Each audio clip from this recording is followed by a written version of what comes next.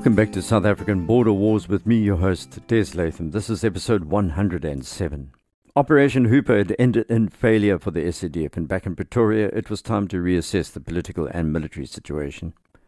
What had been achieved after 23 years of war, fighting ostensibly to stop SWAPO from seizing control of Namibia, but really a war to buffer the apartheid state from the sweeping post-colonial independence movements. This was no longer possible in 1988, because the Cold War was rapidly coming to an end. The Soviet Union experiment in communism had failed. Ironically, it was failing at precisely the moment that the whites-only lunacy in South Africa was failing too. These two countries, Russia and South Africa, shared a common dawn. It was a moment that was to change both and to alter world history. While Russia and South Africa are indulging in the long-term military dance across southern Africa, the Americans and the Cubans hadn't been too far away. Perhaps it's more accurate to say that both Havana and Washington had been directly involved in these wars. Both had ideological reasons to send their advisors and their troops, their operators, their specialists into the region. 3 of South Africa's all-important Ulysses tanks were now in the hands of the Angolans. One was virtually undamaged and towed behind 2 fire brigade lines. The other 2 were mined and then surrounded by hoopla troops who dug in. Attempts by the SADF to retrieve all 3 had failed. 82 Mechanized Brigade, the Omana, had tried their hardest to overcome the positions east of the Cuito River, but really had no hope of ever overcoming these defenses. The top brass were huddled together, while commanders in the field were trying to come to terms with the defeat at the Third Battle of the Tumpo Triangle. Haul out a map of the area and take a closer look between the Tumpo and the Cuito rivers. Hundreds of meters of ground there were covered in mines, but more importantly, the Russians and the Cuban advisors had set up their guns so that they would overlap. Even if aiming was poor, the pure weight of carpet bombarding meant they'd hit something coming towards them. The SADF third assault was on the same axis as previous assaults, which had also failed. You have to wonder about these things. It's like analyzing the Allied assaults at the Somme or the German repeated attacks on Verdun in the First World War.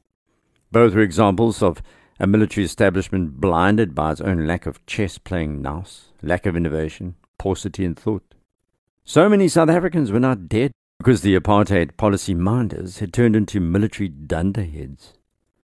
Some generals continue to this day to defend themselves, flatly rejecting any criticism as being purely in hindsight 2020. But as I've carefully pointed out, that's just silly. The vets who warned before the Third Battle of Tumpo about this bad plan have been exonerated, but bitterly so. Roland de Vries spoke to me a while back about mobile warfare, and he was to say after this war ended, why, oh why, did we allow ourselves to get bogged down in the enemy's killing ground and minefields east of Cuito Cuanavale in early 1988? The principles of military strategy are profoundly true in most situations. It's usually a lucky break or miracle when commanders ignore these and are somehow successful. This wasn't one of those times. One of the reasons for the poor planning was political. Pretoria had run out of time and money. Its obsession with racial segmentation of the South African state had been blown up by internal struggles, the ending of economic support by Western nations. History had moved on, and the blokes in their black hats from the Broederbond were done. The irony here is that up until the battles around the Tumpo Triangle, the SADF was doing quite well. This appears to have lulled the generals in a kind of false sense of security. Propaganda and hoopla had replaced proper analysis. On the Cuban and Angolan side, they trumpeted what they called a great victory at Cuito Cuanavale. The only problem was there was never really a battle of Cuito Cuanavale. It wasn't like Stalingrad, fighting in the streets, but it was like the Battle of Moscow in the Second World War. There the Germans never reached the city, fighting for months outside the western edges, never defeating the Russians, but still they called it the Battle of Moscow. The battles around Cuito Cuanavale were a bit like this. For some SADF generals now to say that Fidel Castro and the MPLA were wrong to crow about winning this battle because there was never any battle is just plainly wrong. In 1987 and 1988, the South African coverage of these terrible assaults, the bombardments, the fighting, All media in South Africa described it as a fight for Cuito Cuanavale, so denying it is just being cute. What has made this analysis more difficult for me is the fact that as this period of the border war shuddered to a halt, Havana and Moscow began to crow about defeating the South Africans, and this has stuck in the South African craw. Fidel Castro boasted about his soldiers defeating 10,000 South Africans. Some said 30,000 with hundreds of tanks. It's always better to lie about the size of the army you're defeating. It makes everything sound so much better. As we know, there were fewer than 3,000 troops involved in most battles, but the first thing to suffer in war, after all, is the truth. And both sides had been playing that game, as you know. So as we head towards the end of the series, it's time to talk about the Cubans. Most suggest that Castro was a servant to Khrushchev and Brezhnev and Gorbachev, thoughtlessly sending Cubans to die for the communist system. Not so fast, folks. It's more complex. Castro was motivated by what's known as the La Escalera and created a justification in his mind to get directly involved in what he saw as the liberation of Angolans from the yoke of white South Africans. This wasn't just Cuba acting under the order of the Russian government, although much of Castro's funding came from Moscow. The common memory of slavery and colonialism bound Luanda and Havana in a military dance, just like the common thread of fighting against communism bound Pretoria and Washington in their own military dance. It's ironic, was it not, that Africa and not Latin America became the most important surrogate for Cuba's perceived liberation struggle. Castro had ordered Operation Carlota in November 1975, responding to South Africa's invasion during Operation Savannah, and here we were in 1988 with Havana and Pretoria still at each other's throats. It was significant that Castro called his military escapade in Africa Operation Carlota because Carlota was a female slave who led a rebellion at the Triunvirato sugar mill in western Matanzas province in Cuba in November 1843. That's considered one of the most significant actions in the development of the anti-slavery thinking of his country that would set principles in the independence ideals of Cubans during all the wars for national liberation. By the 1970s, B.J. Foster and then South African President P.W. Botha were utterly convinced that Cuba was just a puppet in the hands of the Russians. And what happened is the South Africans did not fully comprehend the powerful storyline that Castro was using to convince his own people to fight in Angola. It wasn't just communism versus capitalism. It was good versus evil. Castro equated the apartheid government to the Nazis and then convinced his citizens to take up arms to fight against a modern-day version of slavery. Furthermore, Castro didn't identify the West as slavers but as bandits and pirates and criminals. He argued early in the border war that Angola was the primary space for fighting imperialism in Africa. Castro repeatedly argued that Cuba possessed a legitimate reason to interfere in Angola, as many of Cuba's citizens were descended from Africans and from Angola. But there's something else that went missing from South African military intelligence gathering. They just simply didn't think this was important. And when you hear it, not only was the intelligence important, it was strategically fundamental to understanding the enemy, the Cubans. Carlota was a woman. She led the slave revolt, and these women of Cuba in the 1970s and 80s emulated her. Cuban women crewed most of the anti-aircraft batteries in Cuito Cuanavale, at least according to the Russians, who described these soldiers as little mulattoes and black women who were behind the 23mm cannon and missile systems. Castro had constructed a legend around Carlota because every political movement needs its mythology. When the first Cubans were shipped out to Angola in the mid-1970s, most had no clue who Carlota was, but by 1988, her story had been repeated so often that she was now elevated to a status of communist god. In 1988, Cuban troops had increased to around 55,000, mostly based in southern Angola, and their intervention had averted a military disaster for FAPLA. Castro was obsessed with the South Africans and the war against the SADF. He studied the maps of southern Angola assiduously, immersing himself in the day-to-day events in a similar way that the South African generals were trying to do back in Pretoria. But Botha harbored his own racial blinkers. He thought that Castro was only doing the bidding of the Russians. The South African state was so blind to an entire political system, they underestimated their enemy, thinking that all Cuban soldiers were being forced to fight at gunpoint, and therefore they were racially inferior to the motivated whites of the SADF. Perhaps one of the biggest differences, however, was that Castro had a photographic memory when it came to the map of Angola, and unlike Botha, he had fought directly in a war. Botha was a politically minded technocrat. These were not men who had led their troops in battle. Castro had. The Cuban leader could identify Angolan geographical features and towns, every small dot on the map. He was so absorbed that he knew dozens of these off by heart, and the locations of his troops on this moving map on a daily basis.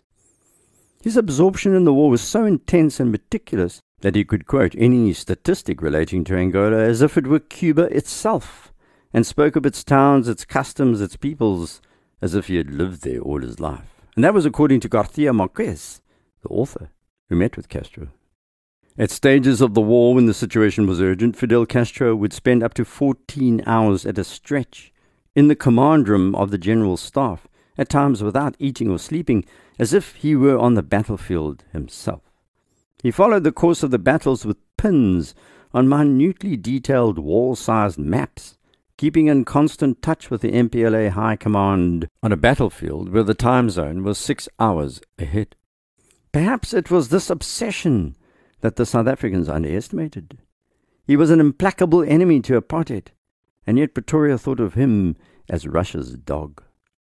And then it must be said that Pretoria's weakness was their relationship with their ally, UNITA, which was a guerrilla movement that was now fighting a conventional war. They were not trained to do this, despite years of SADF specialists being sent to assist. It appeared everyone had fought themselves into a position from where some kind of political negotiation was acceptable. Now that fighting had subsided at the Tumpo Triangle, both sides had licked their wounds. Behind the scenes, however, diplomacy was the real game. The Soviet Union's Deputy Foreign Minister Anatoly Adamishin had been meeting both Cuban and Angolan leaders and pressurising them to talk peace. The USSR, you see, was bankrupt and could no longer send men and weapons to their satellite states. The first round of talks between the South Africans, the Russians, the Cubans, and the Angolans took place around a U-shaped table in London between the 3rd and 4th of May, 1988. The South African team was led by Neil van Heerden and included General Jannie Geldnys, Major General Niels van Tonde of the CSI, and Dr. Neil Barnard, head of the much-feared National Intelligence Service.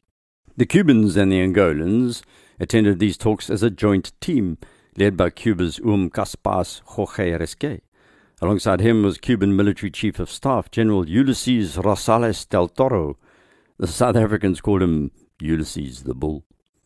The Angolans were represented by Foreign Minister Alfonso van Dunham, who sat alongside Justice Minister Fernandes van Dunham, and FAPLA Chief of Staff General Antonio dos Santos Franco. Sitting between these groups was meeting chair, U.S. Secretary of State for African Affairs Chester Crocker. He was updating Russia's Adamishin as he went, but both American and Russian negotiators were also inside this gloomy little English room. It's remarkable in these days, as we watch Putin blunder around Europe, that an American high-level leader and a Russian would chat to each other in such a way. The superpowers back in 1988 had both realized this was time for jaw, and both sets of leaders had the intellectual and emotional intelligence to act on the moment.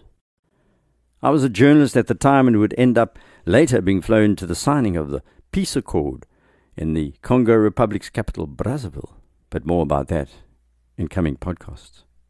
We knew that the South Africans wanted to ensure the dangerous Cubans left the region, and the Russians wanted to stop bankrolling a war they could not win, and virtually everyone else wanted Namibia to get independence. But more importantly, Pretoria had been told by Washington that the ANC would be kicked out of its military training camps in Angola if there was peace, and they would be pressurized by all parties, including the Russians, to talk peace with the National Party. It's a statement of delusional romantic struggle mythology that ANC politicians are now pandering to Russian interests, loading their ships with arms, because back in 1988, Moscow sold the ANC down the river. The Southern African states, or frontline states as they were known, were also sick and tired of this constant war. They pressurized the ANC and the PAC to talk peace. In a nutshell, the Cubans wanted out, and the Angolans were also bankrupt, but both sides needed to save face. The solution of this could be ensured was fairly simple. If the Cubans left Angola, South Africa would support UN Resolution 435 and Namibian independence. And so more than 60 negotiators from Cuba, Russia, South Africa, America, and Angola thrashed out the details. The room was so crammed that those around this U-shaped table couldn't even push back their chairs. No social distancing back then. During breaks, everyone stood in their own little groups, drinking tea and coffee and peering suspiciously at each other. However, it takes a soldier to recognize another. General Jannie Geldenhuys, in his blue-grey business suit, wandered over to Cuban General Rosales del Toro with his chest full of medals. Later on, these two would meet for 90 minutes, where Geldenhuys said Pretoria could not agree to the 4-year withdrawal period. The Cubans would have to leave Africa quicker than that. And for once, the Cubans stopped arguing. Del Toro had begun to trust the South African word and answered, "Okay, we are open to offers."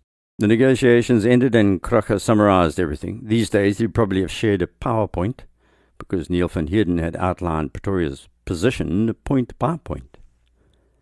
The Cubans were not happy about some of these points, but at least they were talking, with an agreement that the next meeting would take place inside Africa. Everyone went off to indulge in behind-the-scenes diplomacy. Then the problem was deciding where to meet for round 2. After various locations were rejected, Crocker lit upon the idea of Cairo. The Angolans regarded Egypt as part of the Middle East, but attached to Africa, whereas the South Africans thought of Egypt as African.